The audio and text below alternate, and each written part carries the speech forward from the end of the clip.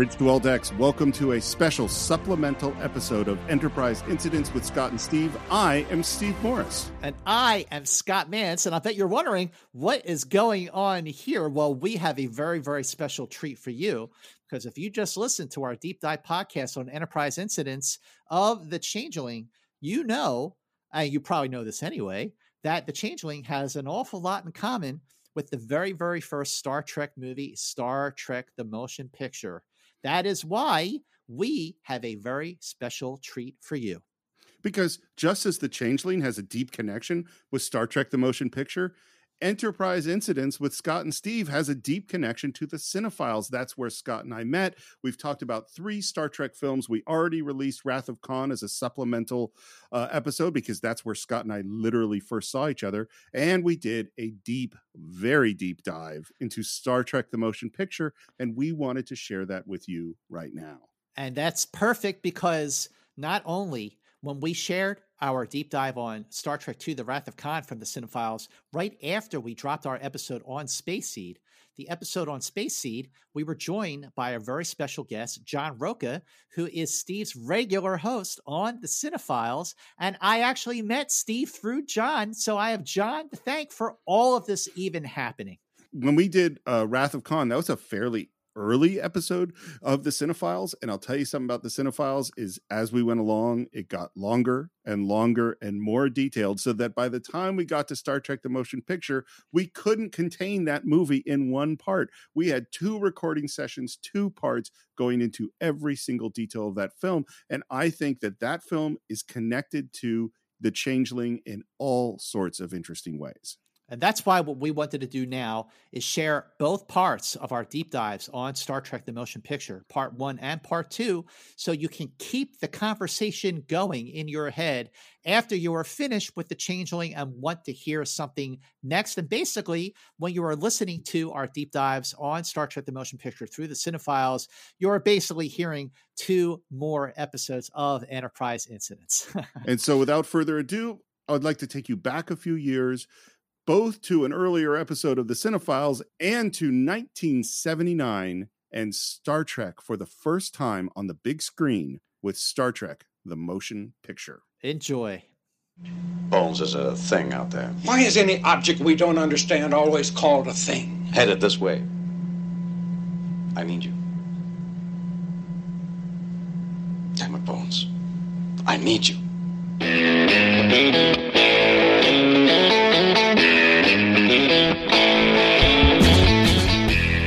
Hello and welcome once again to the Cinephiles, where each week we enter the world of a great film. We explore its themes, the history, the filmmaking, and the influence it has on us today.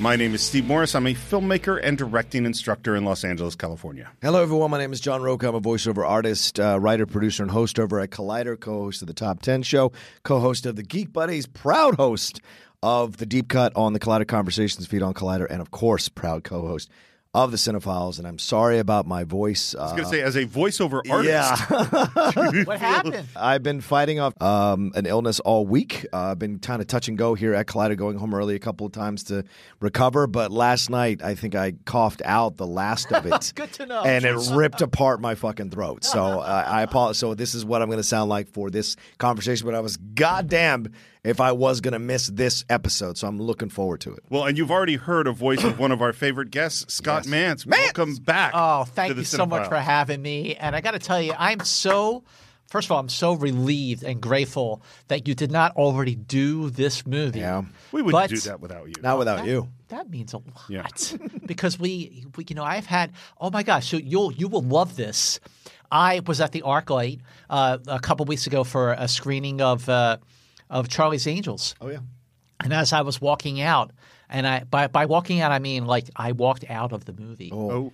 Scott does that. He walked out of King Arthur. We walked out of King Arthur together. That movie was terrible. Oh my God! It's like why waste your time? Yeah. That movie was a really good airplane movie. Okay, I have a theory movie. about I'm on an airplane. I will watch a terrible action film, and it does perfectly. Okay. So I was walking out of the theater, and I'm walking, down the foyer, down to the parking area. So I'm walking one way, the guy's walking towards me, like smiles, like as if to say hello, and then he goes, "Scott Mance," and I went, "Yeah," and I says, "Oh, I was just listening to you on, and I'm waiting.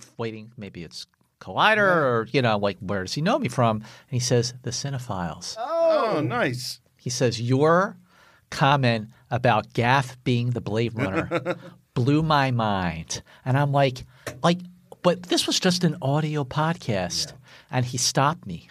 I was like, of all the things that get stopped, it made me really, really proud because nowhere have I had the opportunity to do such a deep dive into the movies I love than with you two fine gentlemen on the Cinephiles. And I'm not just saying that because I'm sitting here with you. I mean it. This is really what this is all about. Really, really, truly loving a movie where you dissect it down to its bare essentials. Love it to death. That's what we love do. Love it to death. We're going to love it to death. Thank you, Scotty. Well, we always love having you on the show. Yeah. And as everyone who listens to the show know, I always try to do my research. I always try to look. And, of course, to do my research on this film, I went to re-listen to Star Trek The 50-Year Mission. And who do I get to hear speaking to me is Scott Mantz. Wait, but you did the voices for that. I do some of the voices as well on it as well. That's so wild. That was so I have both of you in my ears. And, of course, here we are, doing this. So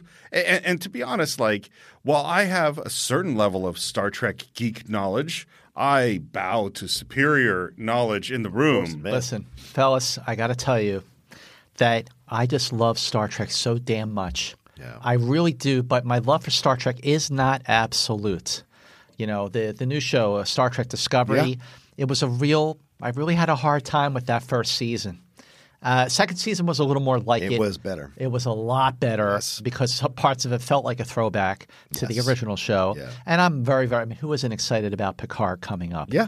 Oh, my God. But none of these shows – Next Gen, DS9, Voyager, Enterprise, the JJ movies – none of that would have happened had it not been for the very, very first Star Trek movie, which is a film that launched everything else that followed it.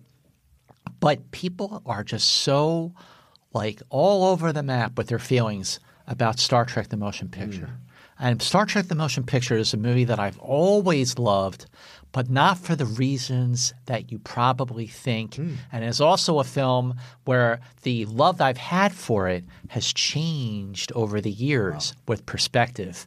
But nowhere am I going to be able to really do a deep dive into that film than right here on the Cinephiles with you brothers. Yeah. It's awesome. Well, and there's one other thing I want to talk about before we get into the film, because just a few days ago, we lost one of the great Star Trek creators, which is DC Fontana, passed away just a few days ago. And she is so integral. We spend so much time thinking of things with the great person theory, the great – what is it? The bird of the galaxy? Great bird of the galaxy. The great Gene Roddenberry, that he somehow all of Star Trek comes fully formed out of his brain. And that is not the case. Not the case. Dorothy Fontana's loss at the age of 80 due to a quick illness, it was really hit me hard. Because when you think of the original Star Trek series that ran from 66 to 69, there are basically four people, not including the actors themselves, who were crucial to the evolution of that show into what we loved and, again, launched everything else that followed. Yeah. Obviously, there's Gene Roddenberry, who created the show. There's Robert H. Justman, who was like the right-hand production person who eventually became associate producer. There's the late, great Gene Kuhn, who produced Star Trek from the middle of the first season to the middle of the second season. Not a whole lot of time, but without Gene Kuhn, he created the Klingons. He created the United Federation of Planets, and he wrote some of the finest episodes. And he brought in a sense of humor and all, humor. Absolutely. He defined the 3 points of Kirk, Spock, and McCoy. Yeah. And he also wrote some of the finest episodes like Devil in the Dark and Metamorphosis. But the fourth person, who was just as crucial as any one of these other men, was the woman that is Dorothy Fontana. Yeah. She wrote some of the series' most beloved episodes. And by that I mean This Side of Paradise and one also of my favorites, Journey to Babel, which introduced Spock's parents. And she also wrote the Enterprise incident, so many other episodes, Tomorrow is Yesterday. But, her impact on that show and the production of that show cannot be overstated. Yeah. Like she was so crucial to all of the heart of that show, just like Gene Coon was. Gene Coon brought more of the humor, but what Fontana did to develop the character of Spock and Spock's family and the mythology of Vulcan was tantamount to Lucas creating Star Wars. Like she was such an integral voice and such an integral part. Even the animated series episode that she wrote called Yesteryear, which was it could have been one of the great episodes of Star Trek if it had been in a actual Star Trek episode. damn right. That was a 4th season episode of Star Trek. Seriously, it was. But her loss. When I was like, on social media reading everything, and it really hit me just because my love for the original show just runs as far back as I can remember. It's and the thing too is that she was there. She was there when we started Next Generation, and she also. Here's how I feel about it. I feel angry at Gene Roddenberry for the way he treated some of these other creators and didn't, there's some people that want to take all the credit for themselves. And he was one of them. And he's definitely one of them. And like when I was in theater school, I had a directing teacher and there was basically I had choreographed a fight scene and because I love doing fight choreography and I had choreographed it with this young guy who had done some sword stuff. And I said to my directing teacher, I'm really proud of this fight scene. Do I share the credit with this guy or should I take the credit myself? Because I felt I'd really choreographed most of it. Or should I give him the credit? And he said, you're the writer-director. You get all the credit. If the play is good, you get all the credit. If the play is bad, you get all the blame. The more credit you can give away, the better. And I went, wow. And I gave this young guy the credit for the fight choreography. And that guy today is a professional fight choreographer. No kidding. Wow. Yeah, and this was the first thing he ever did. But, in defense of Roddenberry, because he has gotten a lot of criticism over the years for and I said, like I said right before you said that, about how he took so much credit. In defense of him, keep in mind, nothing like Star Trek had ever been done before on national television. Every episode they were doing, especially during the first season, they were on new ground. Yeah. So when you have your first 2 pilots, one of them that didn't air, the other was Where No Man Has Gone Before. So you have all these other writers coming in who were only going by what they saw in Where No Man Has Gone Before, which was not a regular episode of the series. But the only person who has the entire series in his head is Roddenberry. Yeah. So all these people are going to go off and write their screenplays, and they're going to come back, here you go, Gene. And Gene's going to go, yeah, wait, Kirk wouldn't say that, Spock wouldn't say that. That's not what the Enterprise would do. So, of course, he's going to give the first half of that first season where the show was really finding its footing, he has to keep the common theme going from episode to episode. In order to do that, he has to rewrite people to make it sound like one cohesive voice, and he did do that. So that's the understanding I have and the appreciation I have for why he did what he did. But clearly there are other producers, creative producers like Gene Coon and Dorothy Fontana, who made a massive, massive impact. And Gene had Fontana as his production assistant, and then gave her the chance to take a crack at Charlie X, and there we are. Which I love Charlie X. I love Charlie X. There's some creepy moments in that. Yeah. So I have a feeling – I'm going to ask you the question I asked at the beginning of every show, and I have a feeling that your answer and my answer are probably just about exactly the same. Okay. Which is, how did you first come to this film? Oh, well, I saw it in theaters. I saw it in theaters on opening weekend. I grew up in Northeast Philadelphia, so my dad took me to see Star Trek the Motion Picture at the Leo Mall, which was at the corner of Bustleton Avenue near Byberry Road. And it was the weekend that it opened.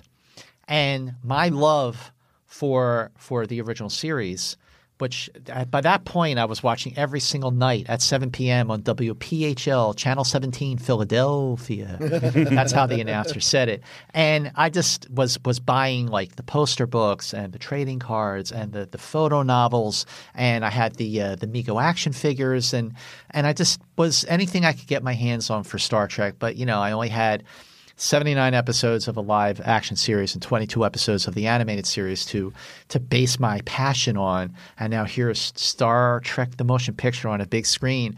And what I vividly remember about that very first time seeing a movie was when the shuttle with Kirk and Scotty that does a lap around the dock, the space dock, and Kirk sees the Enterprise, the movie detailed version of the Enterprise for the first time. And that look of love that he had when he saw the Enterprise was the look of love that I had when I saw the movie version of the Starship Enterprise.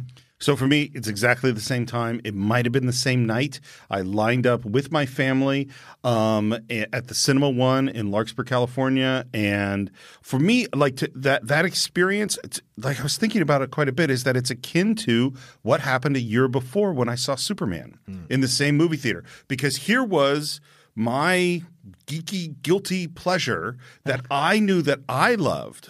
And then here I was in this world where it had been – like the platonic ideal was thrown up on the screen, and I was with a cheering crowd that loved the same thing I loved. Yeah. It was an amazing, amazing experience. Yeah. When did you see it for the first time? Well, the first film I ever saw in the theaters for Star Trek was Wrath of Khan. So I go backwards into seeing – and I probably saw 3 before I saw 1. And it won because it was – I think it was a reissue or whatever.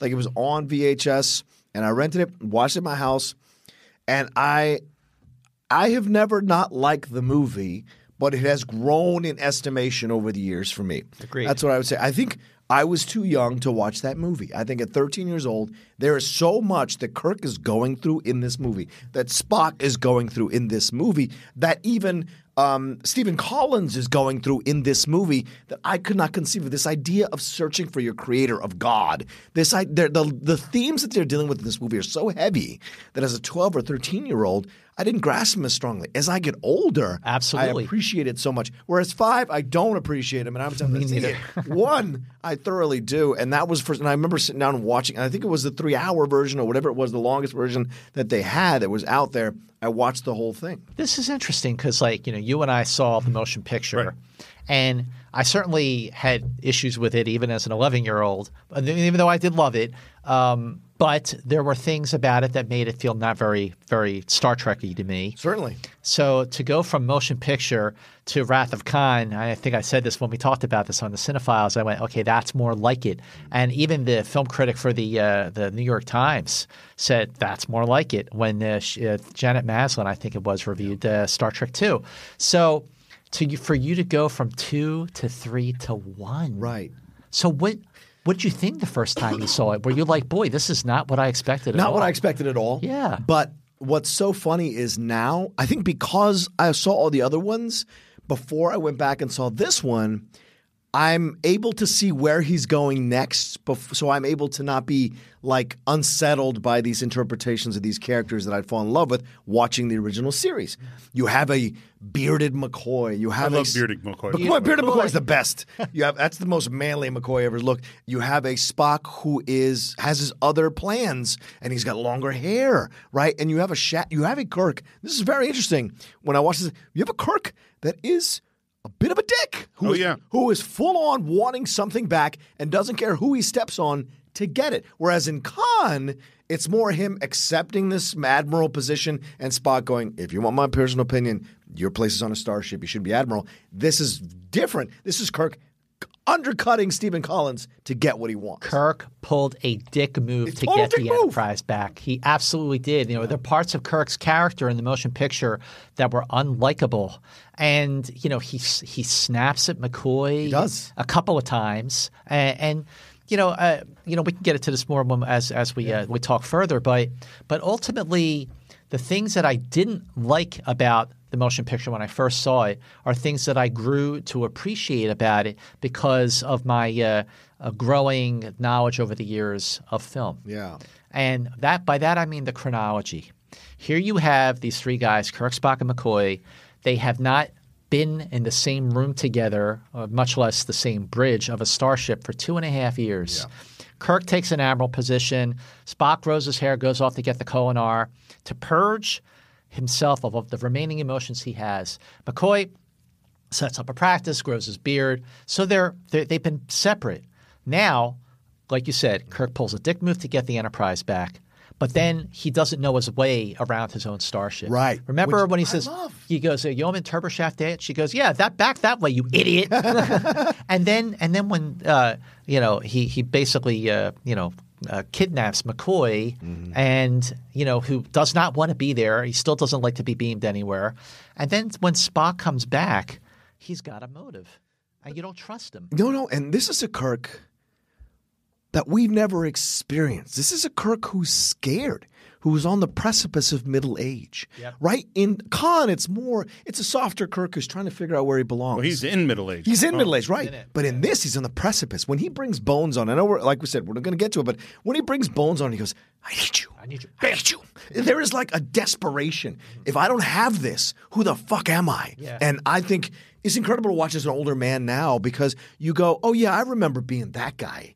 And then I remember as you get older, you become Kirk as he goes through the stages. You can when you're younger, you pull your dick moves sometimes to get what you want. But as you get older, you soften up and you realize what you've done and what you should have done, those kinds of things. So to me, it never bothers me that these are all presented this way in motion picture because they are softened as the years go on. The fact that they did not get along in Star Trek the Motion Picture, right. it made sense chronologically because they hadn't been together for a while. They're on a starship that is not familiar to them. Yeah. They have to find their way again, and finding their way is what is happening throughout the course of Star Trek the Motion Picture. By the time they all fall back into their old positions and feel comfortable with who they are to each other and what their positions are on this brand new Enterprise, like that's really where the Star Trek I wanted to see at the time. That's where it really begins, but it was over.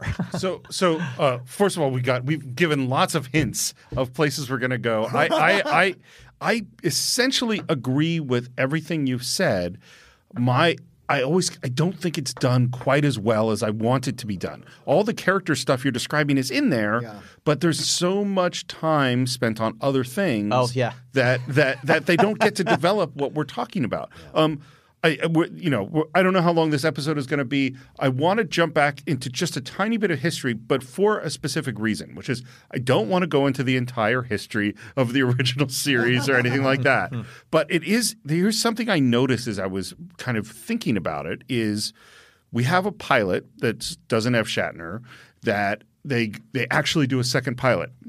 Very rare. Very rare. Then the show is what we would say today on the bubble and gets fan mail to keep it on the air. This has never happened before. Mm-hmm. There's never been a show – I mean certainly shows had fan mail, but not like a organized letter writing campaign like this. That was the first. That was the first time. Is Star Trek the first geek nerd show? That's what I'm talking about. Yes, it is. Is that and then, it stays on for 3 seasons. There's still tons of fan mail trying to get it to stay on. And then this insane thing happens, which is the show doesn't die. Like, I mean, there are more, Bonanza was on for 20 years, but they're not Bonanza conventions. Right. You know what I mean? But there wow. starts to be, but this show that's on for 3 years and of which, although they're some of the greatest episodes in the history of television, in my opinion, there are also some episodes which are fairly terrible. Spock's Brain. Yeah. Children Shall Lead. Children Shall Lead. That one. That's awful. I can be amused and watch Spock's Brain. Children Shall Lead, I can't. There are episodes horrible. of the 3rd season that I refuse to watch, even as a fan, But people start writing fan fiction and they start buying merchandise and creating merchandise, and then these conventions start. And that's never happened before. Steve, you're also touching on syndication. Yes. Absolutely. Syndication is where Star Trek found its audience. Yeah. Syndication, first of all, usually a TV series has to be on for 100 episodes before they would even consider syndicating it. But they were able to syndicate Star Trek starting in late 1969,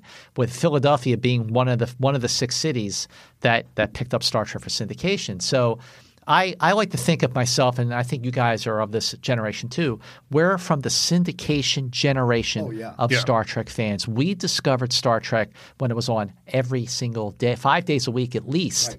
And that is what really made the fandom for Star Trek escalate to the point where Paramount, and you can't talk about the motion picture without talking briefly, and I mean briefly, about the Star Trek series that almost was. Right. That's Star Trek Phase 2. In 1976, Paramount announced that they were going to move forward on a brand new television series called Star Trek Phase 2.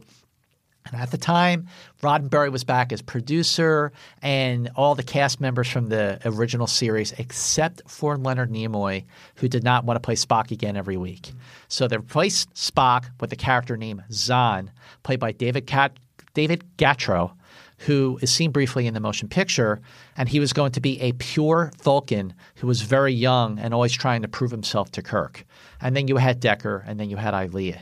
And So Decker and Ilea were in the phase 2? Yes. In the series. They were in the series. Was there, because correct me if so was there a movie before phase, like were they talking about a movie before phase 2? Well, this went back and forth for about 2 years. It was going to be a weekly series. That was a weekly series, by the way, that was going to launch a brand new network called the Paramount Network, which is what I think Voyager did in the 90s. And then it went to being a TV movie called Planet of the Titans. It was going to be a cheaply made TV movie, and it was going to be directed by Philip Kaufman, who did basically Right Body Stuff, Snatchers, The Right Stuff, and then the bigwigs of Paramount, the bigwigs back then were Michael Eisner and Jeffrey Katzenberg at Paramount.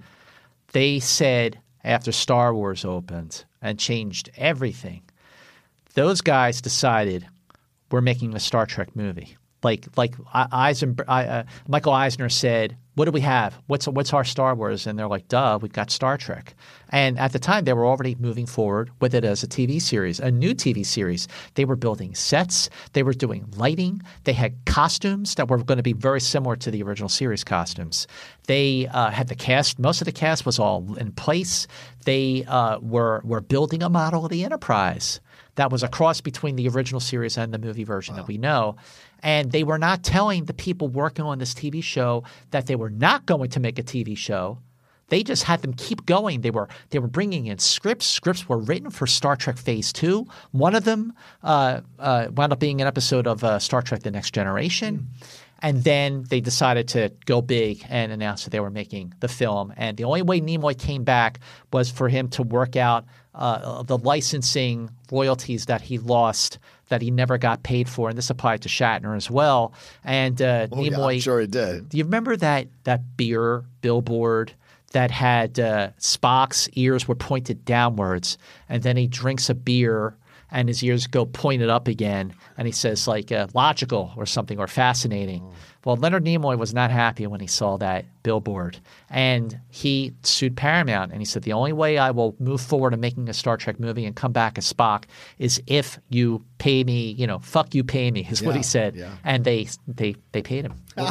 So a couple of things I want to touch on. One is that in all the things that Star Trek is the origin on, we're talking about like geek culture or fan culture and their influence on creating what happens. And one of these other things is previous this time, you're in a movie and someone wants to use your face on a lunchbox or a toy or a pair of pajamas or whatever. You didn't get any of that. No. It's No. Nimoy Signed that it away in perpetuity. Yeah, and Nimoy and Shatner is who makes that happen. Which to me, it's like, man, you shouldn't be able to have your face up on a beer billboard, and they don't pay you for it. The other thing I was thinking, and this is just a coincidence with the Cinephiles, is that the last movie we did here is Chinatown. Oh yeah. And that's Robert Evans running Paramount from 1966 until 1975, which means that, and he's not mentioned, I don't know what his involvement with Star Trek was, but he had to be involved because during the doing the second movie or phase 2 or any of those things. Well, if Robert Evans left to become an independent producer in 75, which is when Marathon Man came out, then that means that at the time, if they were talking about bringing Star Trek back as a series, it was still TV. It didn't become like movie stuff until 77 or 78. But I thought there were movie scripts that were for feature that were written in like 72 because there's like the God Thing. Oh, the God Thing, and there's In Thy Image, and then there's Planet of the Titans. Roddenberry, Shatner actually tells a story. He was on the Paramount lot in the early 70s doing some guest starring thing on something. It might have been Barbary Coast. And he went to the Hart Building, which is where the old Star Trek offices were, just to kind of reminisce. Sure. And he hears someone typing away on his typewriter, and it's Gene Roddenberry's old office. And he looks in, and Gene Roddenberry is in his old office writing stuff for a new Star Trek thing. And they talked about it, and I think Shatner just didn't think it would ever happen, so he just didn't think anything of it. He's like, yeah, good to see you, Gene. So they finally decide after Star Wars comes out that we're not going to make Phase 2. We're not going to make a TV series. We're not going to make a cheap movie. We're going to make a big movie. Yeah. And they bring in a big director. Robert Wise. We have talked about Robert Wise twice now on the Cinephiles. Of course, he's the editor of Citizen Kane. Yep. And then we also talked about him when we discussed West Side Story. Yeah, right. And Robert Wise, therefore, has a history of dealing with difficult, temperamental, big ego people Who like could Orson you Welles possibly be talking and about? Jerome Robbins. And man, the making of this movie is insane. It really is. Is there a book about the making of this movie, or is it just a podcast? Like, where can you I'll find tell out? you what. I'm so glad you asked, because when we're done with this, I have a book to show you, fellas. Done. It is a book that finally came out. Cinefantastic magazine was one of the two great sci-fi magazines over the years, next to Starlog. Mm-hmm. They really got into it, though. If like Us Weekly was Starlog, Entertainment Weekly was Cinefantastic. Yeah, I got it. So this, they were doing all these interviews with everyone involved in the motion picture, the actors and the producers, the director, and like even Douglas Trumbull, everybody. And they had all these extensive interviews that they had done over the years while production was actually happening, while the making of the film was actually happening. And these were candid, very honest, because of all the problems that they were having. So the amount of interviews that they conducted compared to the amount that went into the magazine was like a small percentage, a very, very small percentage. So just a few years ago, they published a book that was basically all the unedited interviews that they did over the years. And this thing is thick. It is a thick book. You want to know about the making of this movie, and you want like the kid gloves to be off. You want people to be honest and not pull their punches and be honest about the frustrations of the making of Star Trek the Motion Picture. Yeah. I got to get you guys this book. If it's on Amazon, it's amazing. I get it. I mean, it is such it is really maybe more than any – we've talked about movies that had messy productions, Apocalypse Now and Jaws and even things like Blade Runner, which we talked about. Mm-hmm. But this one to me is a miracle that this movie – because you've got Roddenberry rewriting other people's scripts. I forgot the name of the other screenwriter. Alan Dean Foster. Yeah. Is that there were moments where we hear there's a new script, and then Roddenberry took it, and instead of giving Paramount their script, he gave him his own version of the script. Oh, that's right. Which they think is terrible, and they're like, and then find out that no, that's not the script they're supposed to see.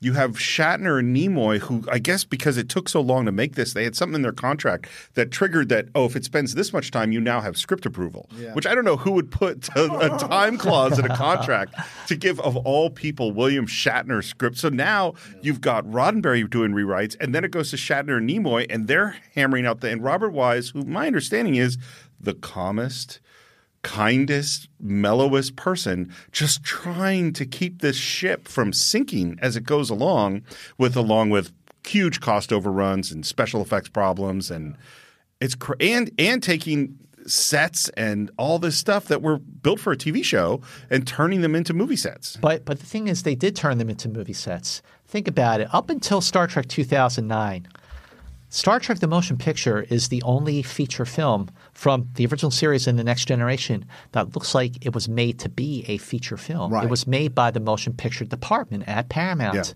It looks like a big movie. It looks 100%. The effects still hold up. Yes. The production design. I mean, so the look of the sets were deliberately bland. The colors didn't pop like they did in the original series. Right. With the lighting in the background, with all the gels that they use, the purple and the yellow and the green, which I think gives TOS its charm. But no other feature film from those first two crews looks like the motion picture. And no other film, you would never see those uniforms again. Yeah. In anything I hate else. them, by the way. I hate those costumes. I appreciate what they are because they are the one and only time we saw these costumes. What do you For think good of the reason. costumes? I've never minded it because to me, there's an unintentional symbolism. They're drab. Why are they drab?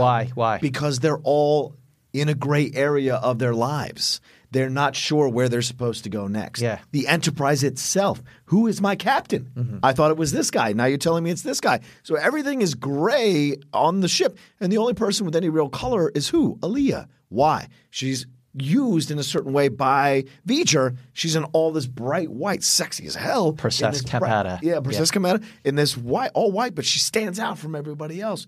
And it's interesting because there's a purpose. She's being used for a purpose. Sure. Everybody else is in gray or drab colors, and you're right. And I don't think it was on purpose. I think they were trying to be futuristic, but it kind of works unintentionally. The cast hated those costumes. I'm sure they They did. look like they're all wearing their pajamas.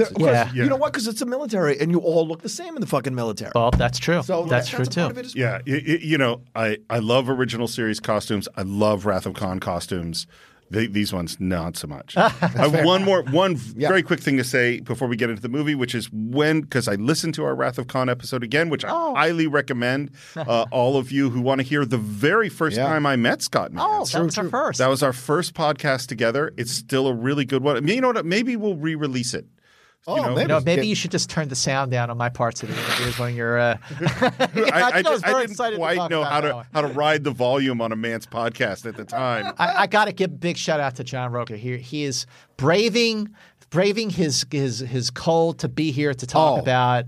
You know, this means a lot, man. Thank you. This does mean a lot. So one of the things I'm not contagious. I want to make how do people know if they're contagious? This is always one of the most ridiculous things. I think once you're on What a great question. I think when you're on the back end of being sick, you're not contagious. That's Yeah, true. I've heard Yes. people walk up to me. I'm not contagious. they're all that's fine. Stay away from me. One of the things I'm not there. One of the things I said during our Wrath of Khan podcast is at some point I'm going to introduce my son to Star Trek, and I don't know how I'm going to do it. Guess what? You did it. It was Star Trek: The Motion Picture. That is his first Star Trek. Did he like it? Loved it. You didn't show him like sitting on the edge of forever. I thought that was. I tried to. So what I should say, I tried to show him Trouble with Tribbles because I thought it was funny, and he would. He was bored in the first like 3 minutes, and then I didn't push him on it. How old is he again? He's 8. And if he's 8 years old and he's not going to dig the tribbles, yeah, you did the right thing. He He was. grabbed the concept of motion picture at 8. It's pretty positive. He was. That is very No, cool. he actually was saying some stuff. Well, maybe we'll get to it. Anyway, it was a lot of fun showing him my first Star Trek. And now we are going to enter the world of Star Trek: The Motion Picture, and we enter it through an overture. An overture. One of the I'd forgotten was in the movie. Me too. this is Ilea's theme, composed by Jerry Goldsmith, who did the score. Who also did Chinatown, the last Who film. also there you go. Also a Paramount movie. And the Star Trek: The Motion Picture came out December 7th, 1979. 2 weeks later, The Black Hole by Disney. Fucking love the black. Great movie. Great movie. I haven't seen it in forever. Oh my God. Do you have Disney Plus? Maximilian. Yeah. Yeah, if you have Disney Plus, Gotta watch everyone it. listening, if you have Disney Plus, Tell 'em, you Scott. have to watch The Black Hole. It was Disney's first ever PG live action movie. Yep. It is their, I don't want to say it's their Star Wars. What it is, it's 20,000 Leagues Under the Sea Right. in space. It's dark AF. It is dark. It is dark, Yeah. but still fun. It's so fun. You have a couple of cute robots. Yeah. But yeah, Vincent. Robert Forster is the captain of the Palomino. right. A young Robert Maximilian Forster. Schell is the villain. The villain. He's Reinhardt, captain of the Cygnus. That's right. But those two films were the last two films up until Quentin Tarantino's Hateful Eight to have an overture. Really? Yes. Oh, wow. Yeah. That is So- a fantastic bit of trivia. they not know that. like after the Black Hole and Motion Picture, no other movie had an overture until the Hateful Eight. Wow. Quentin Tarantino. Of course, it's Tarantino who's going to bring back a staple of an overture. You can get away with it. But since we're talking about Ilea's theme and the overture, you just have to just say that what I absolutely loved, what has endured for me, and never faltered about the motion picture is the complete score by Jerry Goldsmith. Yeah. It is one of my all-time favorite scores, and it is a score that almost didn't happen at all until Robert Wise sent him back to the drawing board. And that score, especially the motif for the motion picture, was reused to a great effect in Next Generation. Yeah, so if you are a fan of Next Generation and have never watched this movie, it is a little shocking because you're like, no, this is the Next Generation theme.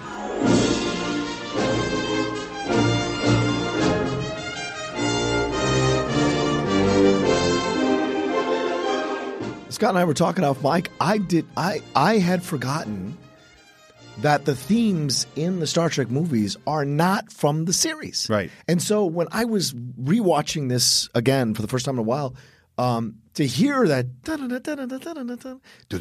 like all of that, it occurred to me, I was like, oh, wait a minute. This is not in the series at all. Yeah. And I had always connected that theme with the series and the movies. Interesting. But no, it's only for the movies. The only time you hear Fascinating, man. the Alexander Courage Star Trek theme, and it's really just the first few bars, da, na, na, na, na, na, na, is when Kirk is doing his captain's log. Yeah. Otherwise, it is Jerry Goldsmith's theme, which I thought was just arousing, exciting. It is great. It's great. a great theme. But there's so many great themes throughout the film. You know, you have Ilea's theme, you have V'ger's theme, obviously that big guitar, it's 15-foot string thing that they use, and it is such a so many great themes we'll get through as we go through the scenes. Yeah. But yes, so the overture starts things off, and then the opening credits. Yeah, which apparently people cheered when those names come up. Oh. You know, in the theaters when they first Still showed brings it. a smile. I'm sure they must have been like so happy to see it come. Oh yeah, Like we're Right. back. Like we're on the big screen. Yeah. And we start off right away with some Klingons, and right from the beginning, you see, everything is upgraded. We have this looks amazing. These are birds. Now, these are birds of prey. Yeah, You see 3 Klingon birds of prey. Yeah. You see V'ger. Yes. You see the big blue cloud that these little tiny Klingon ships flying in formation are approaching. And then you see the Klingons themselves. right. And they look nothing like Yep. those bad boys from the original series. Something that, by the way, was never, to this day, has never been officially explained. But it's a Star Trek tradition to always change the look of the Klingons when you're redoing it or doing Oh, it again. yeah, you're It's right. always a Star Trek tradition. Yeah, and not explain it. No, Discovery did the same thing. Certainly 2009 did the same thing with Star Trek Into Darkness. Yeah. Yeah. And we see them like on tactical display, and they're going to fire some torpedoes, and they fire the torpedoes, and nothing. No effect. Yeah. No effect. And we see the Klingon commander, who is Mark Leonard. Mark Leonard. Yeah. Mark Leonard, who played not only a Klingon in Star Trek the Motion Picture, he was the Romulan commander in Balance of Terror, and he was Spock's father in Journey to Babel. Yeah. So Balance pretty of cool. Terror, by the way, that might be that and City of the Edge of Forever are my two favorite Star Balance Trek of Terror is episodes. great. It's great. Balance. I mean, the pacing of that episode and just the mirror, the mutual respect that these two commanders have for each other. It's And Leonard is scary in that Yeah. episode. Oh, yeah. As a Romulan. He's fantastic. And we're out on a space station, and they're in some sort of contact. This is a Federation space Epsilon station. 9. Epsilon 9 with the Klingon ship, and we kind of see the outside of this battle, which I don't quite know how we see. It's one of those great Star Trek things that we can see whatever we really want to see. Base camp. And the Klingons are attacking, and they ask, well, who are these guys fighting? We go, it's unknown. No idea. Now the commander on the space station Epsilon 9 is David Gattro. He was the guy who was the Vulcan. he was the Vulcan in Star Trek Phase 2. And when that never happened, they gave him the small role in Star Trek the Motion Picture, and no one ever heard from him again. And we cut to this huge thing, which we later find out is V'ger, and we hear that sound, V'ger's theme that you mentioned before. And some giant electric ball comes up and hits the Klingon vessel and wipes him out. The intensity of that scene is that the Klingon commander, played by Mark Leonard, is watching one of the other Klingon ships disappear from this massive fireball that is emanating from V'ger, this massive fireball that is bigger than a Klingon bird of prey. And then as they try to take evasive action and get the hell out of there, it's just too late. And then we've plotted the orbit of this thing. It's headed the direct heading for Earth. It's funny the way that Star Trek retreads, because that's Star Trek 4. We've encountered something, big thing out in space. The Where's whale it heading? noise. It's heading towards Earth. Yeah. And it's also J.J. Abrams' Star Trek. Is there some big thing and it's heading towards us, Paramount was insistent, and has been insistent in many, many cases, to make Earth threatened in the Star Trek feature films. Yeah. And like if you look at the 3 JJ movies, the first two, 2009 and Into Darkness, are pretty much Earthbound for the most part. Yeah. Right. The third one, which was not Earthbound, which I love beyond because it feels like a Star Trek movie. Yeah, I agree. It just felt like a throwback. Does not take place near Earth at all. Well, what I never occurred to me is that Earth is not threatened. Future Federation Earth is not really threatened in the series. We go back in time and threaten. Right. You Earth. never see Earth in the 23rd century in the original series, but you do in the motion picture the first time. But right now we're not going to Earth. We are going to Vulcan. And we see Spock, long-haired Nimoy, praying. Yeah, John is holding up like he's doing this crazy. I love the hand way he prays. And this is the Kolinar. Right. The shedding of all emotion. Yeah. Some ritual purification, and Spock fails. he fails. But Well, he knows it. He stops the ceremony because he knows he's not worthy to receive it. He's not going to lie to get the cult. And they were going to give it to him because they trusted his integrity that much. And when he stops it, it's because he senses another consciousness. There's something else he's got to do first, and he has to follow that. And I like that they say the consciousness is touching his human blood. Yeah. I think so. This is where I go I wish there was a little more in this film. Is that there's so many parallels that are in the movie of Spock and his relationship to emotion, his relationship to his human side, and what V'ger is going to want. They're perfectly paralleled, but they're not really delved into. And something you said that I'd never thought of just a few minutes ago, you mentioned that 2.5 years ago they split up, and at that time Spock has made this choice to do this thing, and I go, that's really interesting because by the end of the series, the original series, he called Jim, his friend Jim. Yeah. They were clearly friends. He was more emotional. And then somehow in these last 2.5 years, he decided to get rid of that. And now he has to go back with the people that had really worked on his human side. That's all really interesting to me. It's, you can't go home again. There's that. It's they all lost touch with each other. So that, that they were almost like friends by circumstance because they were serving, in the confines of a starship for 5 years. Yeah. I mean, of course, it's much, much deeper than that because they reconnect in a different way. But seeing Spock, I remember when I saw the movie for the first time, seeing Spock with long hair like that was really far out. It was. Yeah. Literally and then far out. Like when the Vulcan priestess, he, like you said, John, I mean, it wasn't that he failed. No. He rejected it. He rejected it because he wasn't ready. He wasn't ready. And the look of Vulcan, and when we saw Vulcan in Amok Time, that red sky, and the fight, the Koh-Nar, I'm sorry, the Ponfar. Ponfar, yes. The T'Pau, T'Pring, and Stan. Anyway. Who plays the? Is it someone from the series who plays the Vulcan? Different. Okay. I thought they were going to use Celia Lovsky. Yes. But I guess she'd already passed away by that point, 1979. Okay, so now you've set up the Klingons. You set up this threat that we don't know anything about. Yeah. You set up, Vulcan, which I think was really cool because the way Vulcan just with the set and the visual effects in that scene. And now where do we go? We go to, and I have to say, as the native San Franciscan, discovering that Starfleet Command, that the capital of the Federation is in my hometown. Isn't that cool? So cool. The scene with Spock ends on sort of a down note, one of sadness. Right. It's a dark scene, visually it's dark. And then the brightness of San Francisco, Earth, and the shuttle flying away. And you hear the motif for Star Trek, the motion. I'm going to say Star Trek, the motion picture, because that's what everybody knows.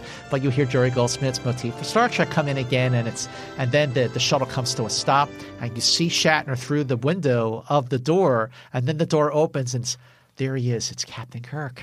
it's Kirk, it's William Shatner. Like, oh my God. But he's not wearing the gold shirt. No. He's wearing this white thing and he looks very serious. He meets Lieutenant Commander Somak, who is a Vulcan who has been assigned to the Enterprise, and he talks about reporting to the Enterprise for Captain Decker.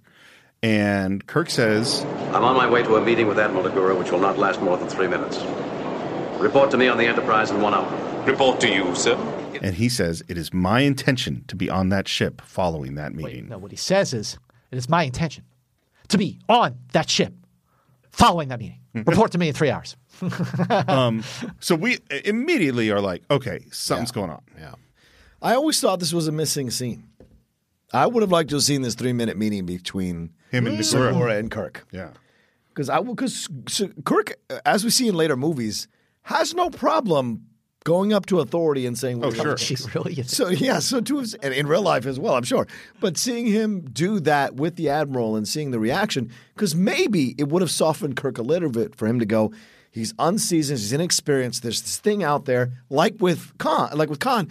You show me a man who wants to kill me after all these years. Show me a son and you show me a son that would love to help him. There's these things of like helplessness with Kirk that makes him human, it makes him vulnerable, and makes you attached to him. In this, he's so just determined. If we'd had that meeting, I think it would have softened the edges a little bit. This is the thing I think it's all there. Yeah. I just wish we had a little bit more to fill out the character. Because the thing, and again, because I just listened to us talk about Wrath of Khan, the thing that we discussed there is there's so much time spent on the characters. Right. That's for sure. Yeah, there's too much time spent on other things in this movie. Yeah. And I understand that criticism. I do. I get it. We end up with Scotty. We hear there's a problem with the transporter, and we also hear, Admiral, we have just finished 18 months redesigning and refitting the Enterprise. How in the name of hell do they expect me to have it ready in 12 hours? And they get into the shuttle. So first, let's get through what the exposition is, which is that Kirk informs Scotty that there's this big thing coming towards Earth.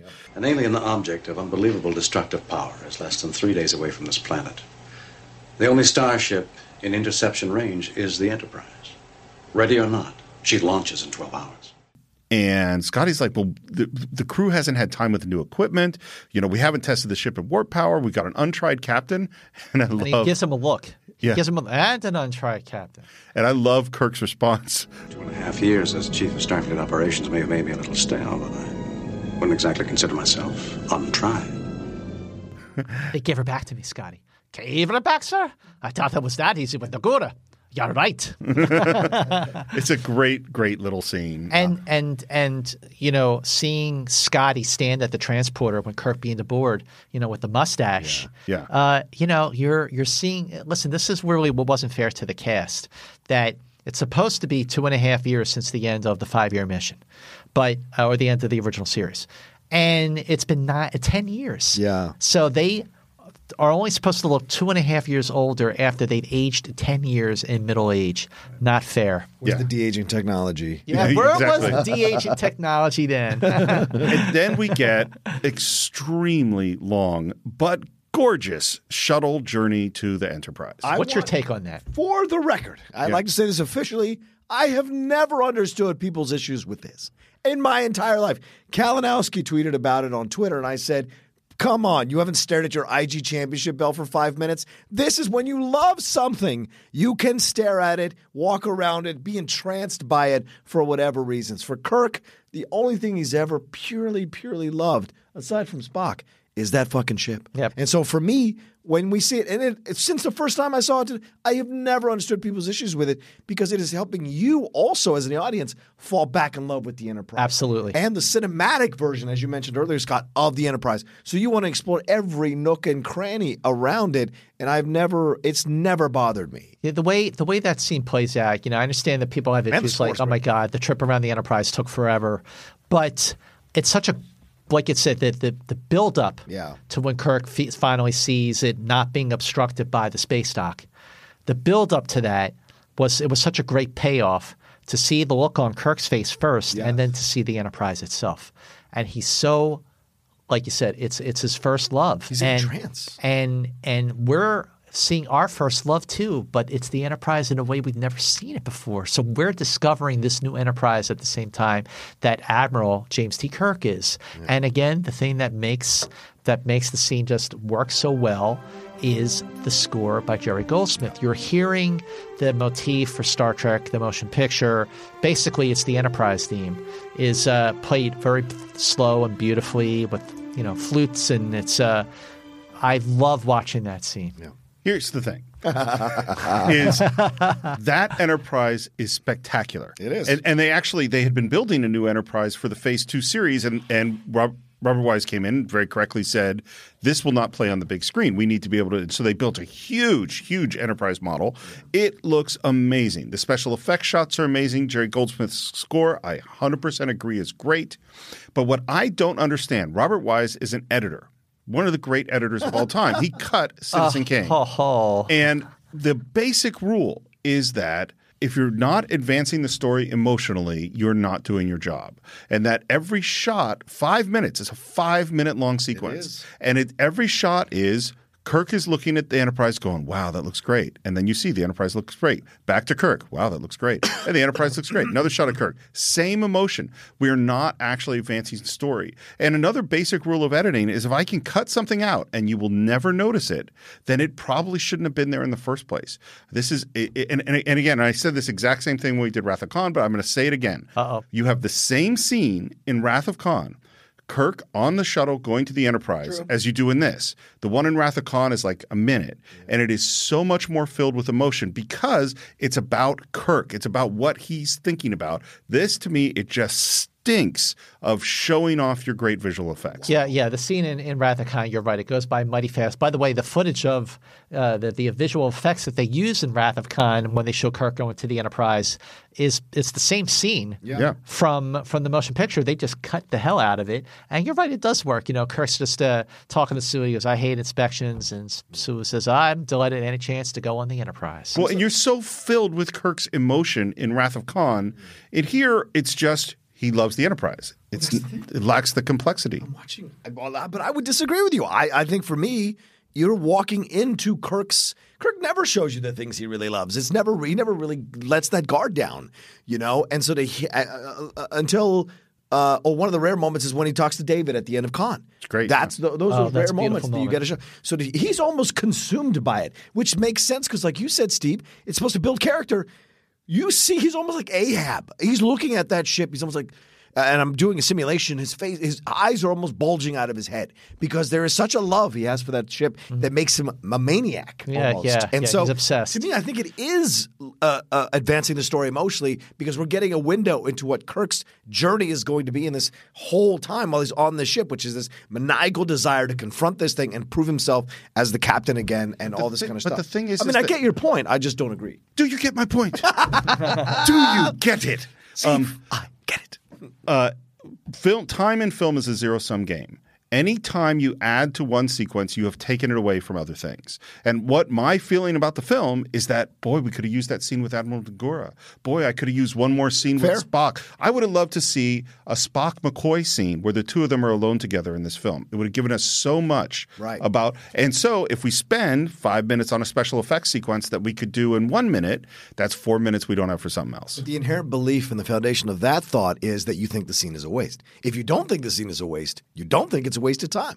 I think that there's better spending of the time, including maybe this time, and we can move on. But they were. You're not the only one. Obviously, millions of people feel this. There was a lot of inspiration here to prove that they could do for Star Trek what Star Wars did for Star Wars on the big screen. Even though Star Wars and Star Trek are fundamentally different. One is a fantasy, one is science fiction. One's in a galaxy far, far away. One is us. One's a long time ago. Action adventure based. One is about the striving for the perfection of the human experience. Yeah. But having said that, Star Wars changed everything, and this was Star Trek's way to stay neck and neck with its cousin, was to show we can do great special effects too, even though it had its own problems. I think I'm really glad you said this because I was wondering when to bring this thing up, and you've just made it perfect because I don't think this is about Star Wars. I think spending the money, the budget on having great special effects, totally about Star Wars. Absolutely, yeah. But I think it's really interesting. 3 of the movies that we've done together, the 3 of us, are connected really tightly to this film. One of which is Wrath of Khan, obviously, is the sequel. But the other 2 are 2001: A Space Odyssey and Close Encounters of the Third Kind. And what do these 3 movies have in common? Not including Douglas Wrath of Trumbo. Khan? Douglas Trumbo. And I think that this isn't about saying we can do Star Wars. I think this scene is about saying we can do 2001: A Space Odyssey. Absolutely. Oh, yeah. Because we're looking – I mean, you imagine the space docking sequence in 2001 where you're spending so much time on the details. Yeah.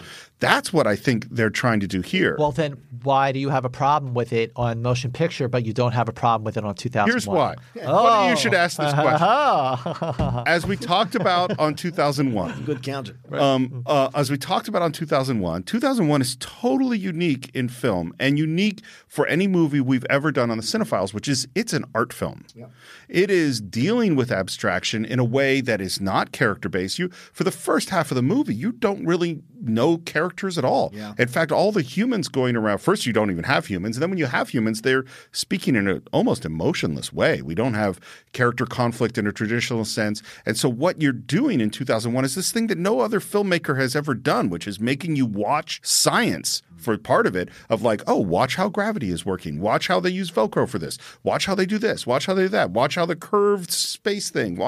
That's what we're doing in 2001. That's not what we're doing in Star Trek. What? And so I think they're trying to do that, but without Kubrick's unique genius. I definitely have. I've always said that Star Trek: The Motion Picture was closer to 2001 than it was to Star Wars. Yeah. But I just want to say, so you talk about how all the films we've done, like so Wrath of Khan is a sequel, and then 2001, and then Blade Runner and Close Encounters. They're all that was the other one I was trying to remember. Blade Runner. Okay. Yeah. So what? The Hard Day's Night didn't have an impact on Star Trek. What are you talking about? You want me to make a connection? I will make a connection. I will too, but you go first. The fans. Is that what we said when we did Hard Day's Night? Is it's the first pop culture youth-driven film in a way that was unique that drove the 60s forward. And I will say that Star Trek: The Motion Picture actually similar. It's driven by fans in a way that nothing else has been. And in a way that I'm going to connect that has nothing to do with the way you connected it to. When the Beatles played their last live concert in San Francisco on August 29th, 1966, 10 days later, Star Trek premiered. Now, a new dawn. Okay, now, John, it's your turn. You're going to have to connect Airplane, the other movie to Star Trek: The Motion Picture, and go. Well, surely you can't be serious. I just know that the white the white line is only for the parking. I don't know whatever that line is. White zone is for loading and unloading. That's all I know. And I think that's in the Star Trek Motion Picture. I think there's white line parking there as well. There you go. Yes. Exactly.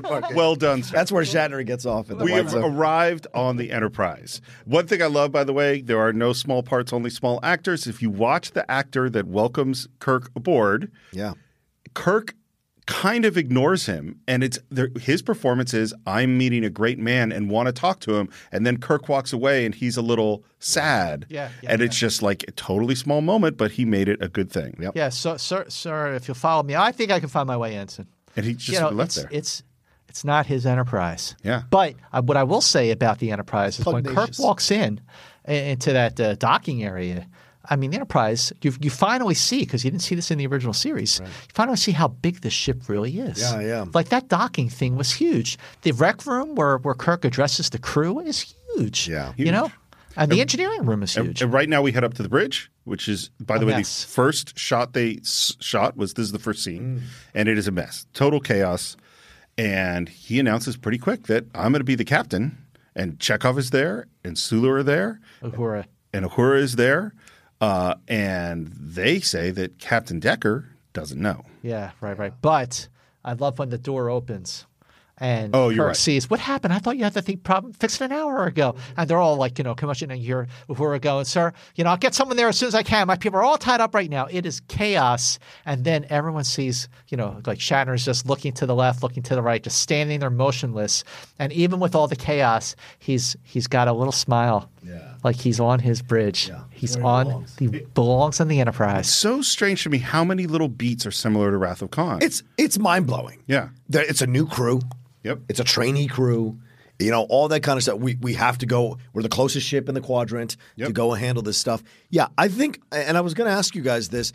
Do you think they heard the criticism from one, and of course they cut the budget, but did they also soften everything else? To make it feel like that's to make people fall back in love with the series again and continue forward. The MO for Wrath of Khan was to make a Star Trek movie, was to make a movie that would be fun, that the characters would be much, much closer to the ones that we loved in TOS, but still very much in middle age and dealing with all those crises, things that happen when you're middle age. And the reason I ask this is because it's very similar to shooting one pilot and shooting a second pilot. And to me, that is a great point. To me, Khan feels like the second pilot of the original motion picture. Okay, let me just pause and just say, every once in a bravo. while, I earn my money on the fucking Cinephiles. bravo, Johnny. That's what I thought as I was watching this. I was like, this feels like a second pilot. It's a do-over. It's a do-over. And a better do-over. And a better one. And a different captain, right? Captain Kirk. Not physically a different captain, but different version of Captain Kirk. You than the original are, picture. that is a brilliant analogy. I think that is so great, and it never occurred to me, and that is really good. It's really and also, if you watch The Cage, it is more cerebral and more like less. You're not connected to the characters in the same way. It's darker. Nice. It's nice darker, work, John. just like motion picture is. It's darker. Wow. Yeah, Wow. fascinating. Great analogy. Well, thanks, everybody. I'm going to leave now. See, even when you're sick, you still can bring it. Now there's an extended scene right? So when Star Trek the Motion Picture aired on ABC TV for the first time in the 80s, it had 15 minutes of scenes that did not make it into the theatrical version. Yep. So when Sulu says to Kirk, he's in the engineering room, Decker, he's in the engineering room, he doesn't know. So Kirk says, assemble the crew in the recreation room, and then that's the end of that scene in the theatrical version. But what most people did not see is the scene continued, and Sulu says he wanted her back and he got her. Yeah. And this other alien, with like all the prosthetics, and I said, what if Captain Decker? He has been part of this ship with its being rebuilt every step of the way. And Uhura says, Lieutenant or Ensign, whatever, the odds of our coming back from this mission may have just doubled. Yeah. And it's the confidence in the prime crew, the loyalty to their guy, their captain, Kirk, it's a great moment, and they freaking cut it from the theatrical version. Anyway. It's really, one thing I didn't research, and you're going to know much more about it than me, is the different versions. Is I know there's the theatrical version, there's that ABC version, and then there's Director's Cut. And yes. I'm not 100% sure on what all the differences are. Well, the Director's Cut that came out in 2001 is I would say closer. It addresses a lot of the criticisms that people have with the pacing, including you, Steve. Yes. The other thing it did was it sort of finished off some of the visual effects that Robert Wise was not able to do. I remember that. in the theatrical cut. Mm-hmm. And the other thing that they did, because one of the visual effects people who assisted or who worked on the director's cut with Robert Wise, Darren Doctorman is his name. He is a massive fan of the original series.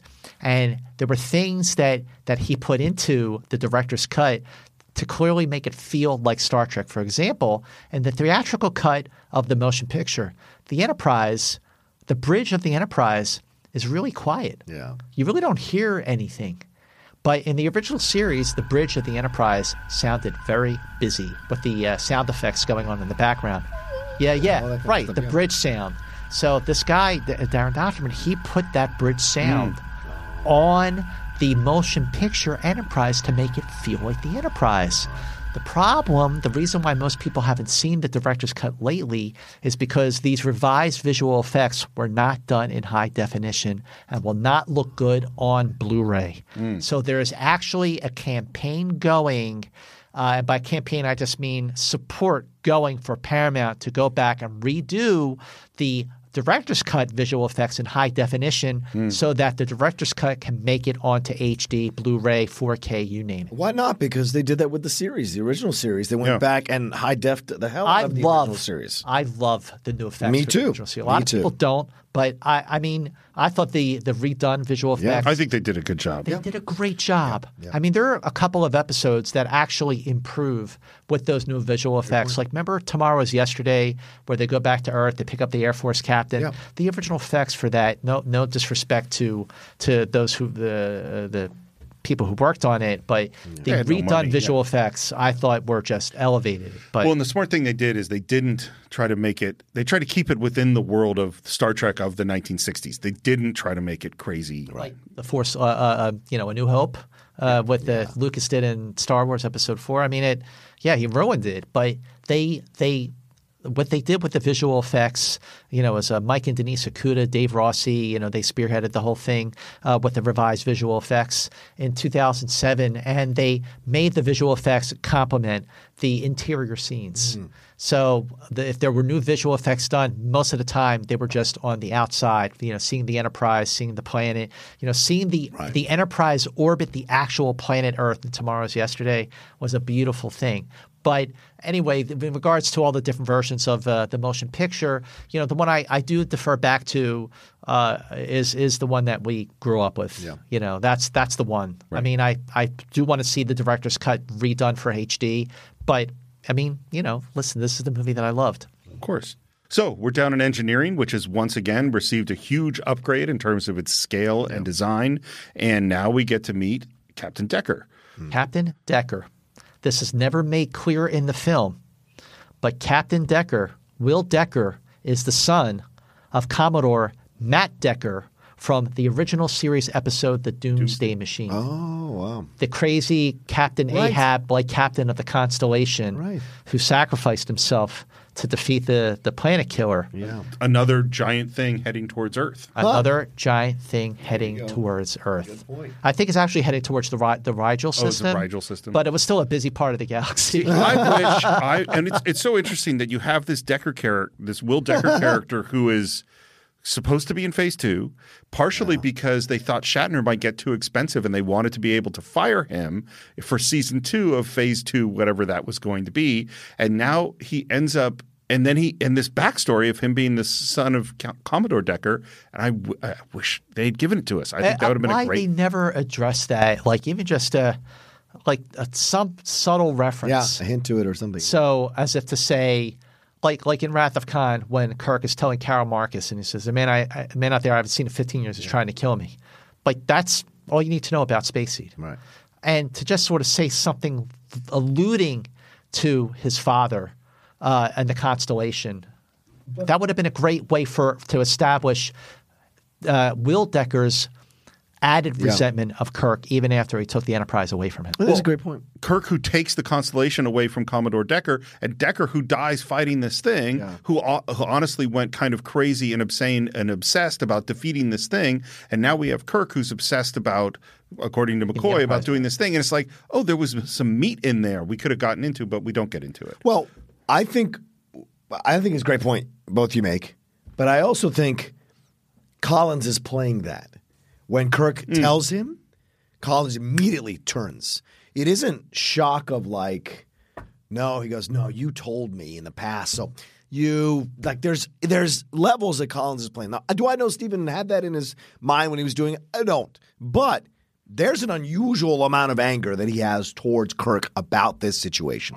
I think it's a really good scene that we have. I think so too. I think, first of all, Kirk is total dick in the way he handles this. Absolutely true. He just goes, I'm taking over. Yeah. He doesn't soften it in any way. Right. And you're right. Collins comes right back at him. It's like, no, you said. I remember when you recommended me for this command. You told me how envious you were and how much you hoped you'd find a way to get a Starship Command again. Well, sir, it looks like you found a way. Yeah, he said, you always say you'll do anything to get the Enterprise back. Well, looks like you found a way, fucker. And he also plants another thing that's really important, which is you don't know this ship. Yeah. And it's true.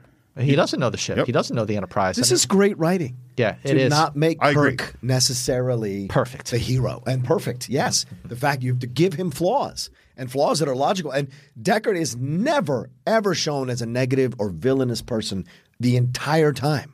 So that when his sacrifice happens at the end, it's even more emotional. But the thing about Kirk not being perfect, about him not having the right answers, that is something that made the character so endearing and appealing in the original series. Yes. Like, he thought he was doing the right thing in something like a Devil in the Dark with going after the Hoarder to kill it until he found out that it was a mother. And he's like, oh, I was wrong. Right. Same thing in Metamorphosis. He wanted to kill the companion so he could get Commissioner Heifer back to the Enterprise. And then he hears her voice and realizes it's a lover. He goes, oh, okay, I was wrong. Right.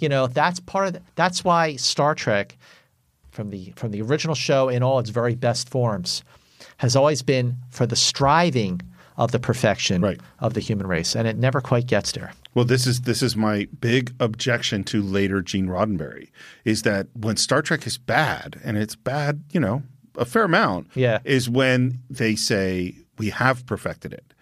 Getting a Wesley Crusher, speech about why would people ever want to do drugs? Right. It's just like, ugh. In our century, we never have the need for greed or anger or violence. It's like, oh, shut up.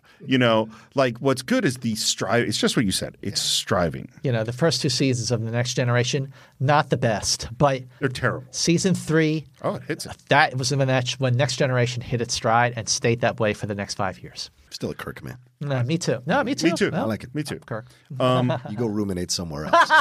Picard. I'm still going to watch it. Tea Earl Grey. Yeah. I love Picard. You didn't see Kirk become a Borg. I'm just saying. Kirk just became like a Native American. He became a Romulan. He became a Native American. He became a woman. Romulan. He became a gangster. A woman. He became a Roman. Come on. Kirk can do anything. Fair enough. And then it was Evil Kirk. Yeah. All right. Evil Kirk, All right. Android Kirk. Android Kirk. One other thing is that he also says, okay, you're a commander now, temporary demotion. It's like, like, oh, man. Insult after insult. No, it's pretty rough. And so Stephen Collins goes off, and now we have a big flash of fire or something, and there's some issue with the transporter, which sucks because they're about to beam some people aboard. Mr. Scott, transporter, do not engage. It's too late. I'm beaming now. I remember watching this next scene, the scene where Commander Sonak, who we just had seen, with Kirk, and he was beaming aboard the Enterprise, and the Enterprise transporters were not ready to engage him. And this scene, by the way, this movie was rated G when it first came out. My notes right here at this moment. Yeah. Rated G. Rated G when this came out. And you were showing not just a death, but an agonizing death. That scream that they let out on the transporter platform was I hear it in my head. Oh, yeah. It's excruciating. It's very disturbing. I skipped it when we watched it with my son. I was like, this is a because it is freaky. Like the idea that your pattern doesn't come together right and you arrive as some screaming mutant blob of flesh. Well, you hear that guy. Well, we got back, didn't live long, thank God. Fortunately. Right.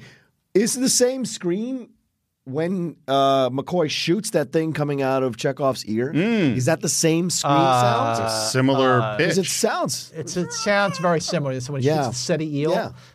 It could be, but I mean, it's still when I was watching, especially when I finally got the motion picture on VHS, in I think 1981, and I was watching it over and over again, I was always disturbed by that scene. It's really disturbing. And it's sad watching it this time. And sad, very sad. It's dark. They're not ready to go out and fight future, there or whatever this thing is.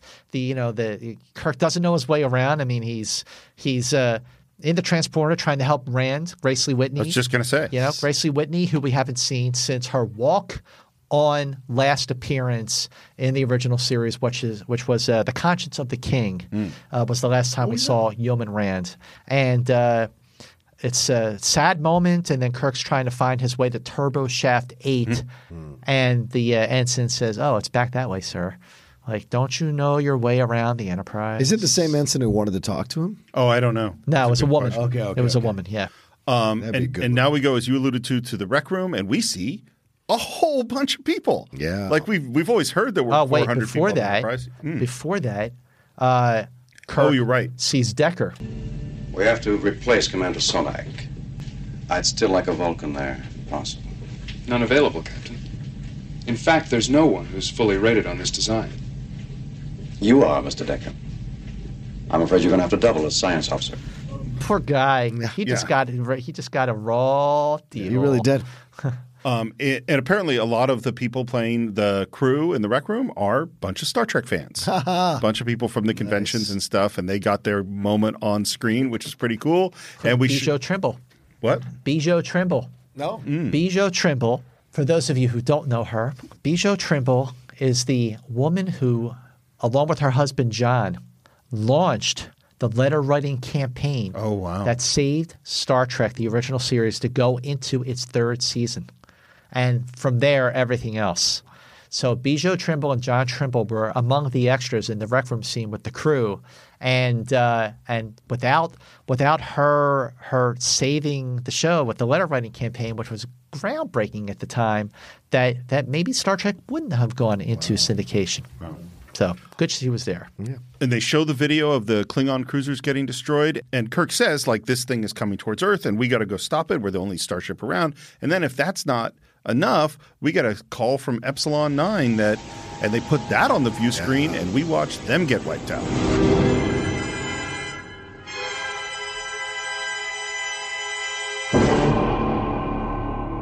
The fact that you have the whole crew is now seeing what they're up against. Yeah. And you're seeing the disintegration of Epsilon 9. Yeah. And then that last shot that holds on V'ger, I don't know how they got the shot of the space station. That's the great thing about it. It's like, how are we actually filming? Yeah, Space cameras, man. Wait, we could see V'ger. Can we just zoom in to the center and see what's going on there? I'm sure Elon Musk's generation's So going to Kirk says, pre-launch countdown will commence shortly, and but then we're on the bridge again. Only this time, up to this point, we've only seen Kirk wearing his white admiral shirt with his gold insignia pin, and the braiding on his wrists of his uniform signaled that he was an admiral because it was like 4 bars on his wrists. So now when we cut back to the bridge of the Enterprise, Kirk is wearing all blue. Yeah. And the insignia is now a patch sewn on his uniform, and the braiding on his arms by his wrists, just like they were in the original series, show the 3 bars. The middle bar is broken, and that is signaling that he has been ranked now as Captain Kirk. Wow. One of the weird things you have to do in a movie, you're going to have your costume people and prop people go, what are our ranks? Yeah. And how do we do insignia? Like, you got to figure out all that stuff. Oh, yeah. And I didn't know that one at all. That's really cool. Lieutenant Ilia, reporting for duty, sir. Welcome aboard, Lieutenant. Lieutenant Ilia, when she walks on the bridge, Uhura turns around to Captain Kirk and goes, "Oh, and she's Delton, Captain." And then the door opens. And all the dudes go, huh? Whoa. Yeah. And she is gorgeous and bald. Yeah. The only person and she's very emotionless until she sees Decker, with whom she has had a relationship with. And she tells Captain Kirk, "My oath of celibacy is on record, Captain." I thought it was brilliant. Wow. Right? It's a thing where I kind of went, this is where I wish we had phase 2, because I'm like, well, what does it mean to be a Deltan? And wouldn't that's a thing to explore in a series. That would be, what does that mean to have a oath of celibacy? And obviously word has traveled around the space, around the Starfleet of Kirk's promiscuity. She made it very clear. My oath of celibacy. Yeah, she's on like record. Calm down. Don't even think about it. Well, and clearly Deltans have a certain effect on men. It seems that's the implication, or that's the implication that I get. No surprise. well, that scene also is extended. Now, in the theatrical version, you see that scene play out, and then Kirk says to Sulu when Ilia sits down at the navigation station, he says, would you help the lieutenant? And Sulu is all, sort of flummoxed because he's, remember this now. Really into her. He's checking her out, and, he's falling over himself trying to help her. Pushes the wrong button on the navigation station. It makes a loud noise. There are really some, I got to tell you, now I think about it, some of the finer emotional moments were deleted from the theatrical cut. Goes to show you. And we hear that the transporters have been fixed, and there is a dude that will not get on the transporter. Oh, I'll see to it that he beams up. And of course, all of us know who this is going to be. And we go down to the transporter room, and as we said, we get McCoy with the beard, which I love, and he is pissed off. And yes. Now, when in another deleted moment, before we see the transporter beam McCoy aboard, we see Kirk arrive in the transporter room after another team has arrived on the Enterprise. And Kirk says, "What's going on down there?" And the ensign, lieutenant woman, she says to him, "I don't know, he said something about not wanting to have his atoms scattered throughout the universe." Right. And Kirk goes, "Oh, okay. I know this is good," you know. And then, of course, one of the criticisms of this film has been that it doesn't have the sense of humor that Star Trek, I mean, even like City on the Edge of Forever, which is a very heavy episode, is really funny. Right. And McCoy brings the humor. He's the one character that's sort of and he comes in full on. Your revered Admiral Nagura invoked a little-known, seldom used reserve activation clause. In simpler language, Captain, they drafted me. And we have this great moment that I think you said before, which is he says, "I need you, damn it, Bones. I need you. I need you. Damn it, Bones. I need you. Badly." I would have cut badly. No. As an editor. So here's a basic editing rule, in my opinion. This is a Steve rule, is if you have two moments that do the same thing, keep the one that's better. So his "I need you. I need you." The "I need you" is great. The second "I need you" is fantastic. The "badly," which is reiterating the same point as "I need you," actually is it's kind of when Shatner goes a little too far and it's too much, and it's like, no, cut it after the second "I need you." It would have been stronger. But isn't that the point? He's so desperate. He's going too far. He's pushing too past the line. Isn't that the point, to undercut his character? That might be the reason why you would not edit it. You would leave it the way it was. I don't know. And I would take it out. Okay, fair. It's fascinating the way he comes on there, because it's also like Bones is never the most – how can I say this correctly? Bones isn't the most like willing to battle leadership, right? He takes orders from Kirk. He'll push back a little bit. But this is the most he pushes back. Like he's just going off. And he's mad. And when he finds out that it's Kirk who took him off and that invoked that little-known clause of voluntary service or whatever, he is pissed. He is legitimately pissed at Kirk. And it takes Kirk going, "I need you," the desperate nature of it all. And he even does the hand thing like 2 or 3 times, which I wonder if that was Shatner doing this thing and trying to force Kelly to shake his hand quicker, and DeForest is like, "Nah, man, I'm holding out till the right moment. You can do this all you want." And he does. When he takes the hand, it's powerful. Great. It's powerful. But you see the desperation in Kirk. There's a mission to come aboard. Right. There's a feeling there where he is mad right now. It's funny to me how often in films we get to put the band back together. Yeah. And it's always really satisfying when we put the band back together. So McCoy shaking Kirk's hand, in this moment, we go, yes, feels good. When McCoy walks out of that scene, they probably redesigned the whole sickbay too. Yeah, I know engineers, they love to change things. Yeah, it's great. Which we needed. Like we're 40 minutes into the movie. Yeah. Like we need McCoy to come in and make a joke. Even the Barrett joke is great. Yeah. Right? I need someone questioning every diagnosis I make. With me. Which he's talking about Chapel. Chapel, Chapel. Yeah. He's a doctor now. One other thing is he says a line that is so important in Star Trek, which is Kirk's talking about this big thing hurtling towards Earth, and he says, "Why is any object we don't understand always called a thing?" That is as Star Trek a line as you could possibly get. Yeah, that's true. That is very, very much like a Star Trek line. And now it is time to launch the Enterprise. Finally, we get to see the Enterprise in motion. Yeah. And I love this scene, the build-up to it. Yeah. Great. The build-up with the music and The lights. the lights. Yeah. And, Kirk is on the bridge in the command, and he's giving orders. Thrusters ahead, Mr. Sulu.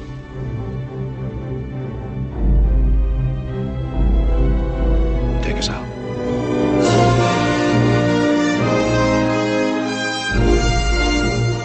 He's just like he's back in the zone. He's back in his element. He's in the chair, and then the lights, come up the one by one. They come up on the nacelle, and then you see the light up the words NCC 1701 USS Enterprise. Yeah. Which, by the way, seeing the primary hull, the top of the primary hull that says NCC 1701 USS Enterprise. When I saw Star Trek 2009 and Kirk and McCoy are on the shuttle, and McCoy looks out the window and goes, "Oh, look at that." And Kirk leans over his shoulder to look through the window, and you see the JJ version of the Enterprise. But then you go to the top of the primary hull, and you see the words, you see NCC 1701 USS Enterprise. When that movie came out in 2009 and they showed that scene, I got so emotional. Like, oh, it's the Enterprise. It's the Enterprise. I got so emotional. What's funny is I hadn't thought until you just said this, is that in a weird way, the 11-year-old Steve watching Star Trek the Motion Picture and so it's 2009, so it's the 41-year-old Steve watching J.J. Abrams' Star Trek had the same reaction. That emotional, like, here's this thing that I love that I thought was dead in a way. You're never going to see it again. And now it's being done in this huge way. And it just, I mean, and we're going to do this movie. We're definitely going to do 2009. But I will say right now, the moment that she named him Jim in that opening sequence of J.J. Abrams' Star Trek, I was bawling. Wow. I mean, that opening scene. Talk about it. Now, that's a teaser. Okay, that was a teaser like they did in the original series. Yeah. The first 10 minutes of Star Trek 2009 is grand cinema. Oh, yeah. It's excellent. Absolutely. But we are not in Star Trek 2009. We are watching the motion picture Enterprise go off. And I love that we see it leave the Earth and we see it go past Jupiter. It's just so kind of cool. We're seeing it in ways we've never seen it before. But they're sort of cutting the ties with the space dock, and they're cutting the ties with Earth. And then Kirk just sits there. He looks at the view screen. He goes, "Take us out." And then you see the Enterprise from every different angle. From the front, the stationary sort of camera. The Enterprise is coming directly at you, and the primary hull is above you, and it's so big, and it just.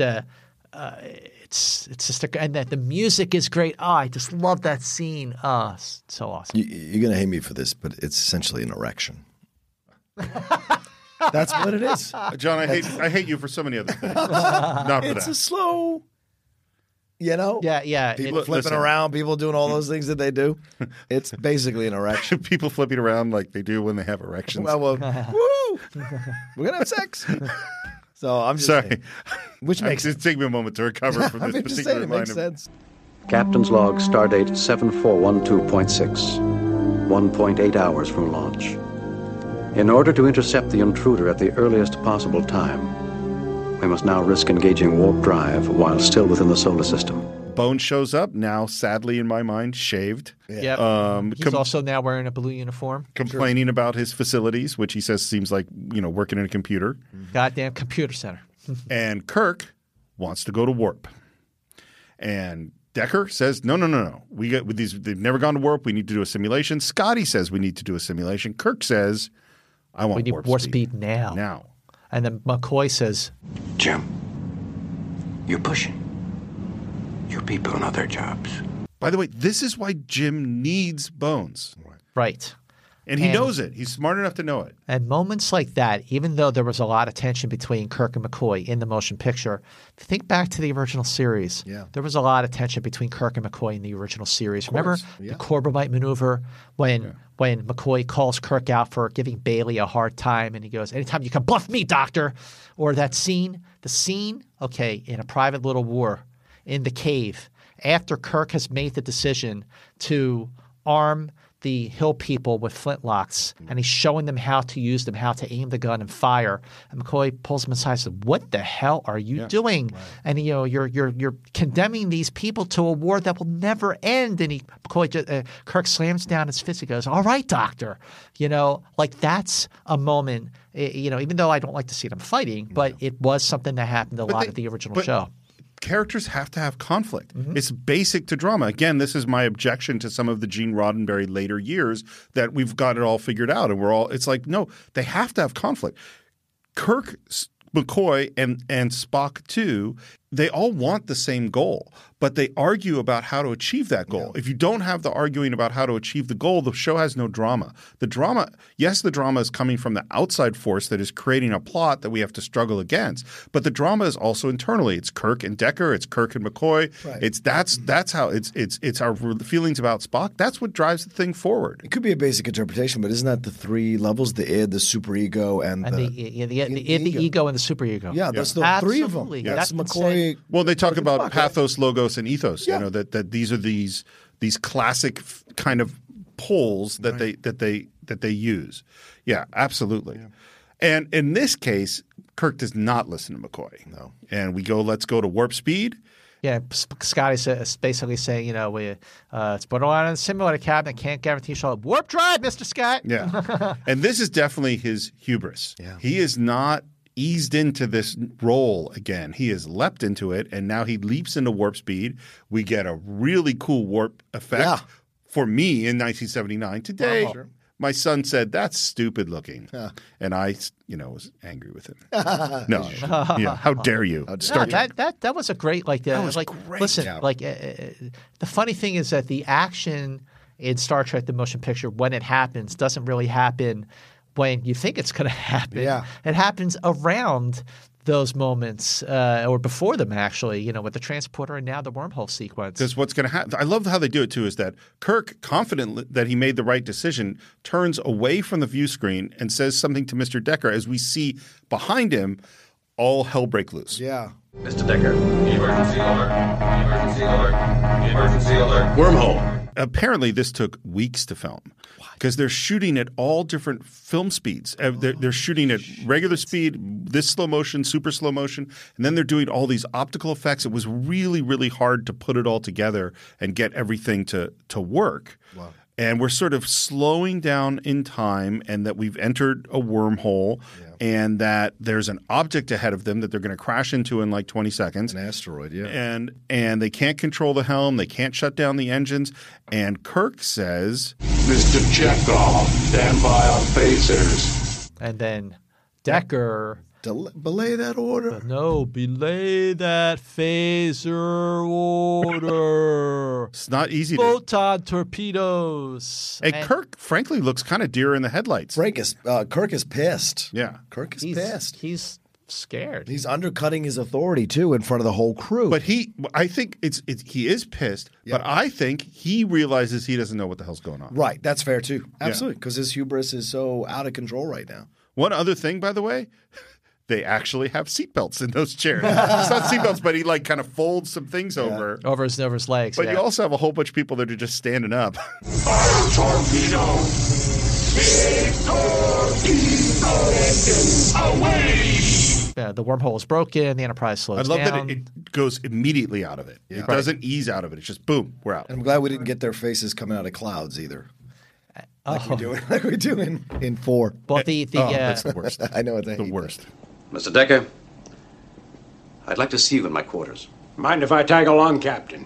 And we end up at Kirk's quarters, and he immediately is asking why his phaser order was countermanded. It's because the phasers are tied to the engines, and with the engines going haywire, they wouldn't have worked.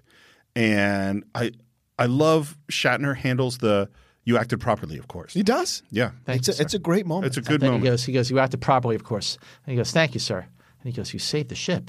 And No. He says, I'm sorry if I embarrassed you. Right, yeah. I'm sorry if I embarrassed you. You saved the ship. I'm aware of that, Captain. Stop competing with me, Decker.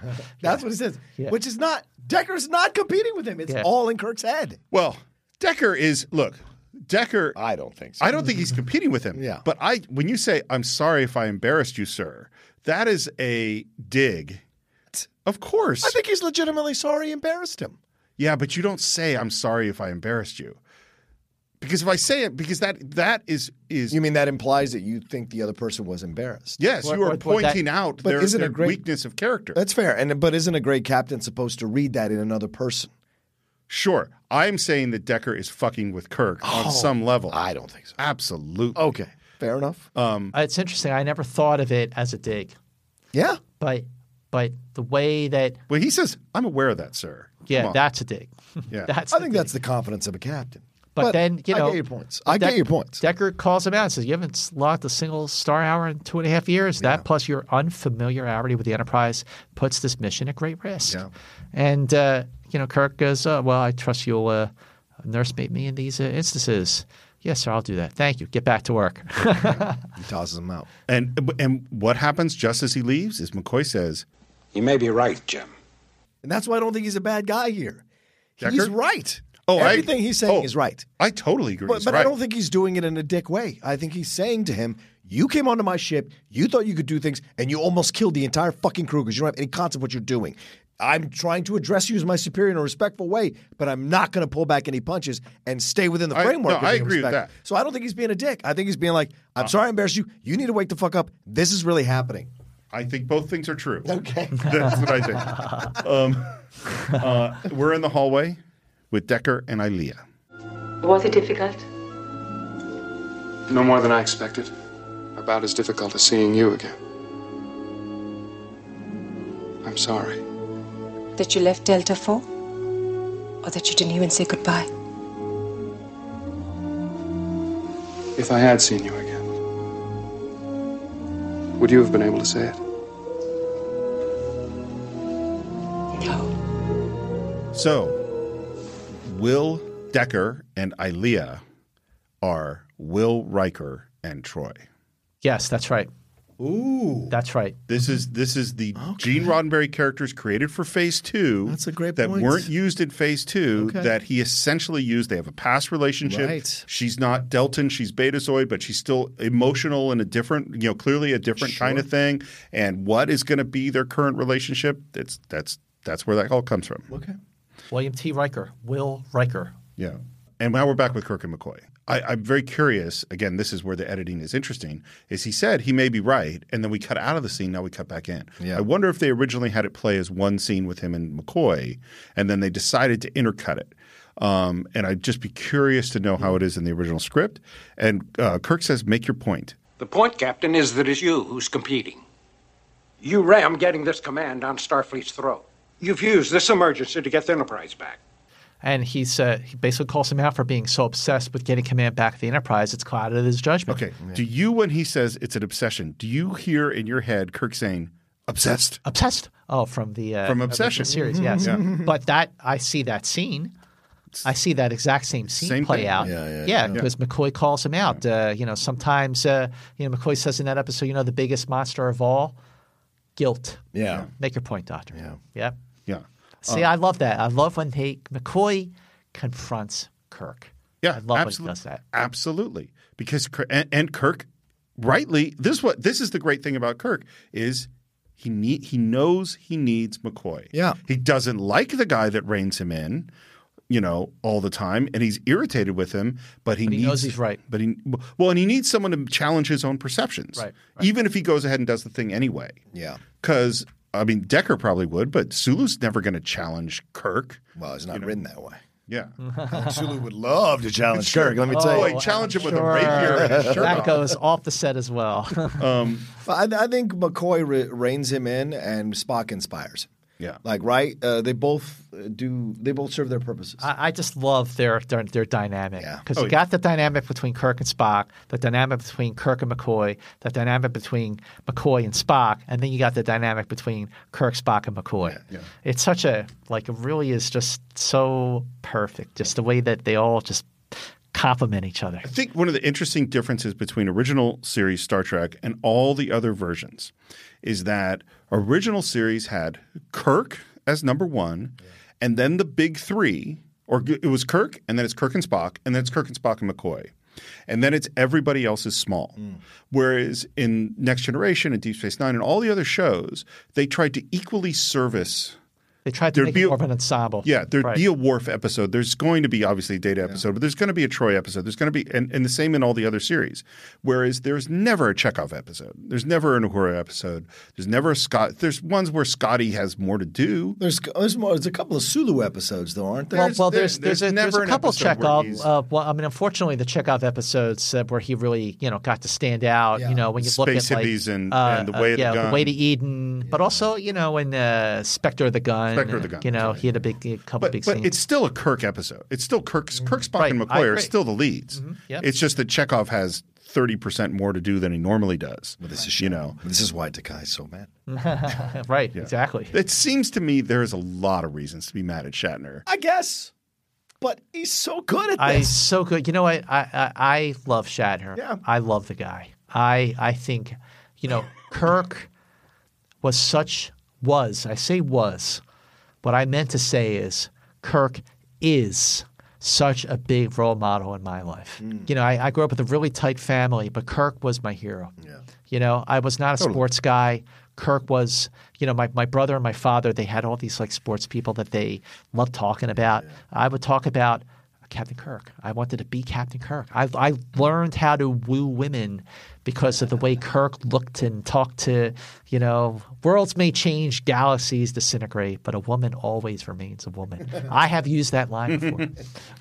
I'm sure to great effect. To great effect. Well, and right now we get a call from the bridge that a shuttle wants to lock on, and it's got grade 1 security, and of course, we know what's about to happen. And there's something great about being ahead of the movie because we saw Spock a long time ago. Right. It has been a long – and Bones has showed up. So now it's like it's Spock. And we lost our science officer. We lost our science officer.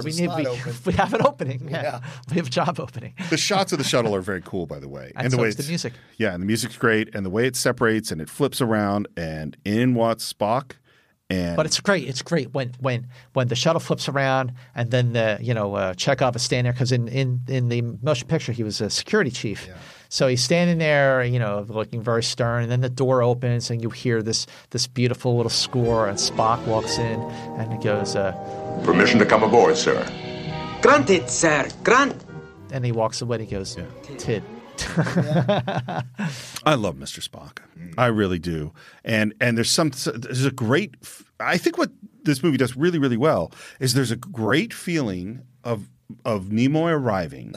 And we just had a great scene where Bones was really being Bones and Kirk was being Kirk, and it felt right. And here comes Spock, and it's not that way. And I think that's really cool is that it sets you up like, hey, the band's together. But what's great about it is at least 2/3 of them are happy to see the other person. Yeah. When Spock walks on the bridge and Sulu goes, "Why? It's Mr." And then Kirk spins around and the look on his face, his eyes wide, he goes, "Spock!" And then he just stands up and he goes, "Spock." Yeah. That scene, Shatner was just so spot on, perfect. He goes, "Spock," and he just gets up and he goes, "Spock, you're on the bridge of the Enterprise." And then McCoy and Chapel walk in and he goes, Mr. Spock. Well, so help me, I'm actually pleased to see you. and a perfect McCoy introduction for Spock again. He says, just says to Decker, "Hey, can I borrow your tricorder?" Yeah, sure, here you go. And Spock is walking away and Kirk goes, "Spock, welcome aboard." And Spock just doesn't even turn all the way around. He just keeps walking forward. McCoy and Kirk look at each other, go, "Something's up." Yeah. Well, it's funny. I was just thinking as you were talking about McCoy's relationship to Spock. I am sure all of us on one way or another, whether it's with longtime friends or with family, have those people in your lives that regularly irritate you.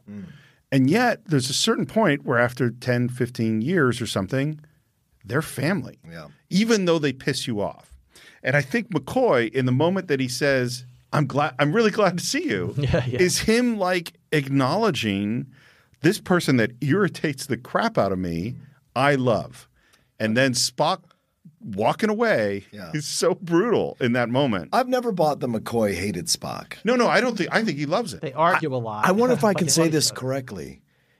He respects Kirk, but I think he thinks Spock is his intellectual equal.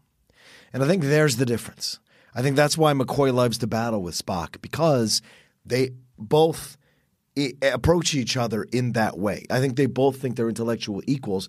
Him ruled by passion, him ruled by logic. But his intelligence is combined with his passion. McCoy and Spock are the yin and yang. Yes. You have just such a fundamentally emotional person who is so human. And then you have someone who was so cool, calm, and collected, and puts logic, at least on the appearances, puts logic above everything else. And they really are like oil and vinegar, but at the same time, they're also like chocolate and peanut butter. You know?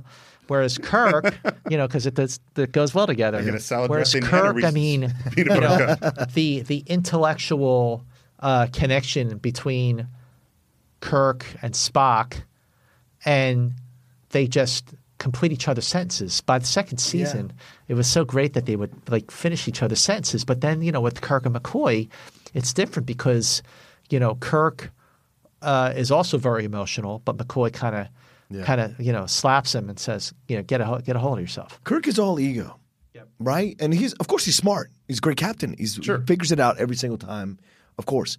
But I think neither McCoy nor Spock is ego-driven. They're both driven by their own logic. In whether positive or negative, whether passionate or not, they're driven by their logic. Kirk is the ego and must go forward. But these two, which is why I think when he puts his hand to give him the memories at the end of Khan, it isn't convenient just because McCoy's there. It's because he knows he also sees McCoy as his intellectual equal and he'll be able to handle it. I think they both see each other that way. So here's what I mean, and maybe I'm kind of spoiling some of my final thoughts about the film, but it's like, okay, as both of you have said, you have the McCoy and Spock are the passion and the logic. And Kirk needs both the logical side and the passionate, human, emotional, and often fallible, and because McCoy will do things that are very irrational sometimes. He needs both of these in order to be the captain. In fact, he says about both of them, I need him. I need you. This film is about V'ger joining with the creator. This is about V'ger, who has reached the end of logic, again, spoiling where we're going to go in the film, and needing the human side, the passion side, in order to move forward.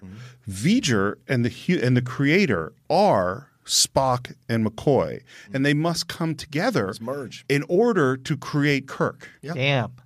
Damn, holy moly. You had to one-up me, didn't you? You had to fucking one-up me, yours was really good. That's a good. Great one. I've never thought of that. It's basically a universal allegory for Spock and McCoy.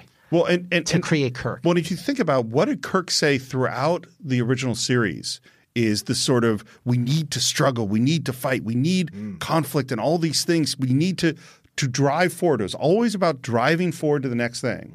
And V'ger is the character who has ceased to be able to drive forward to the next thing, is that he needs this injection of McCoy, essentially, to go there. And in a sense, reaching the end of the road logically for V'ger and the need to connect to human, to evolve, is where Spock is.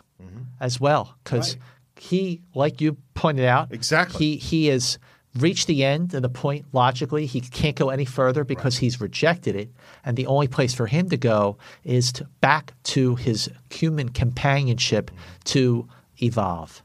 Well, and this is what Star Trek is saying. Well, this is one of the things I love about Star Trek is, although it's a very science-driven, logical, idea-driven show, it is continually saying, no, you need the human side. You need the passion and the emotion and all that's just we could go back to the enemy within, and we can go back to Kirk's evil side and good side being split and realizing they need them both. And that scene, by the way, in the sickbay, that was episode 5. Of the series, when the good Kirk is starting to lose his strength of command, and he said, help me, somebody make the decision. And going back to what you said a minute ago, that scene, Kirk has lost his ego in that scene. And so what we can say, based on episode 5 of the original series, is that ego is housed in the evil side of his personality. And what are we seeing being kind of dominant in the first half of the motion picture is that ego side that's driving him, and he has to learn how to kind of pull back. I think the reason Kirk is presented this way is because without Bones, without Spock, Kirk falls into the worst parts of his nature. It is what totally, he is. yes. So it's no coincidence that once those two guys show up, Kirk, who's always indifferent, a majority of his relationship with Spock is indifference to Spock. Yeah. Remember how he reacted seeing Abraham Lincoln. Remember in that episode, Serac. We're in Serac, right? Yeah. When he sees Abraham Lincoln, he has a deference to Not logic. one of the best episodes. Well, I still love it because I cry Sure. every time when he realizes. I love that episode so much because when he realizes he had to send Lincoln out to die again, the heartbreak of that is like incredible. If you have heroes, right? What would it be like for them to come to life to you again and they have to go die? That's a moment that you get. That's how you fall in love with that character. And so, in that moment, when they all come onto the ship, then Kirk starts to become who he is again. He starts to level out, Yeah. and I think that's why they serve such an essential purpose. Good point. Well, one thing that we didn't hit is that Kirk really wanted a Vulcan to be the science officer. Yeah. It was he wanted a Vulcan and he almost got one, but it was going to be a pure Vulcan. Yeah. Commander Sonak was a pure Vulcan. When they were doing Star Trek Phase 2, because Nimoy opted out of doing a weekly Star Trek show again, Zahn was supposed to be a pure Vulcan, and there was supposed to be this drama, this tension between Kirk and Zahn because Kirk wanted Spock, and Zahn is not Spock, and Zahn doesn't have a human side that he's suppressing. So it was going to be a very different relationship. But yes, but Kirk needs some semblance of a Vulcan by his side. Yeah. And a Bones. And a Bones. And I think on that note, we've assembled our team. Everyone is back together. Things are not exactly as we want them to be. The ship isn't quite working the way we want it to work. Spock is not connecting the way we want him to connect. There's tension with Commander Decker and with Ilea, and we still have hurtling towards Earth the giant, incredibly powerful cloud that possibly could destroy everything we hold dear. And on that moment, I think it's time to end part 1 of our exploration of Star Trek, the motion picture. Very, very excited. I cannot wait to really get into part 2. There's so much. I mean, look, this is how much we love Star Trek, the motion picture. We're doing 2 parts on this bad boy. Okay? And I hope the people who have tweeted at us or commented on the Facebook group make me fall in love with this film because I didn't really like it the first time I saw it. Maybe we've halfway achieved our goal in making you fall in love with this movie. I gotta say, after 40 years we appreciate it, yeah. of absorbing and dissecting everything Star Trek, but especially the motion picture, you have both made such amazing points that I never considered and blew my mind. So for that, I thank you. Well, we've joined with you, V'ger. We've yeah. joined with you. We have. The creator must join a feature. But it is interesting that there are 3 of us sitting here. True. And we have been talking about ethos, logos, and pathos. True. Our 3 sides of I'm not going to say who Captain Kirk is we sitting should at all this table. Whoever, We can all think we're Kirk. Yeah, we all think No, we're I'm Spock. I'll accept it. Right. And on We'll battle over Kirk. Yeah, we'll battle Yeah, over. yeah. Listen, I think our patrons would really like to see the Mance Roca battle to the Kirk, to the fighting absolutely. music from the original This is series. it. Mance versus Roca 3. Oh my God. Part 5. The winner is Kirk. I'm down. As always, we'd love to hear your thoughts of Star Trek the Motion Picture. Visit us on our Facebook page. Just do a search for The Cinephiles. You can subscribe to the show on iTunes and YouTube, Stitcher, and a whole bunch of other places. We'd love to get your reviews on iTunes. They help a lot. We love your comments on YouTube. You can purchase or stream Star Trek the Motion Picture on cinephiles.net. You can support the show by going to patreon.com/thecинephiles. As always, you can reach me on Twitter at SRMorris, on Instagram at SRMorris1. John, where can they reach you? You can always reach me at The Roca Says on Twitter and on Instagram and see everything I'm doing there. You can catch me on Twitter and Instagram at Movie Mance with a TZ. And once again, it has been so much fun having you on the show. Thank you, Scott. Guys, thanks. It's always fun, but particularly to discuss Star Trek. This is great. Thank you so much. Can't wait for part 2, fellas. Well, it's coming next week right here on The Cinephiles.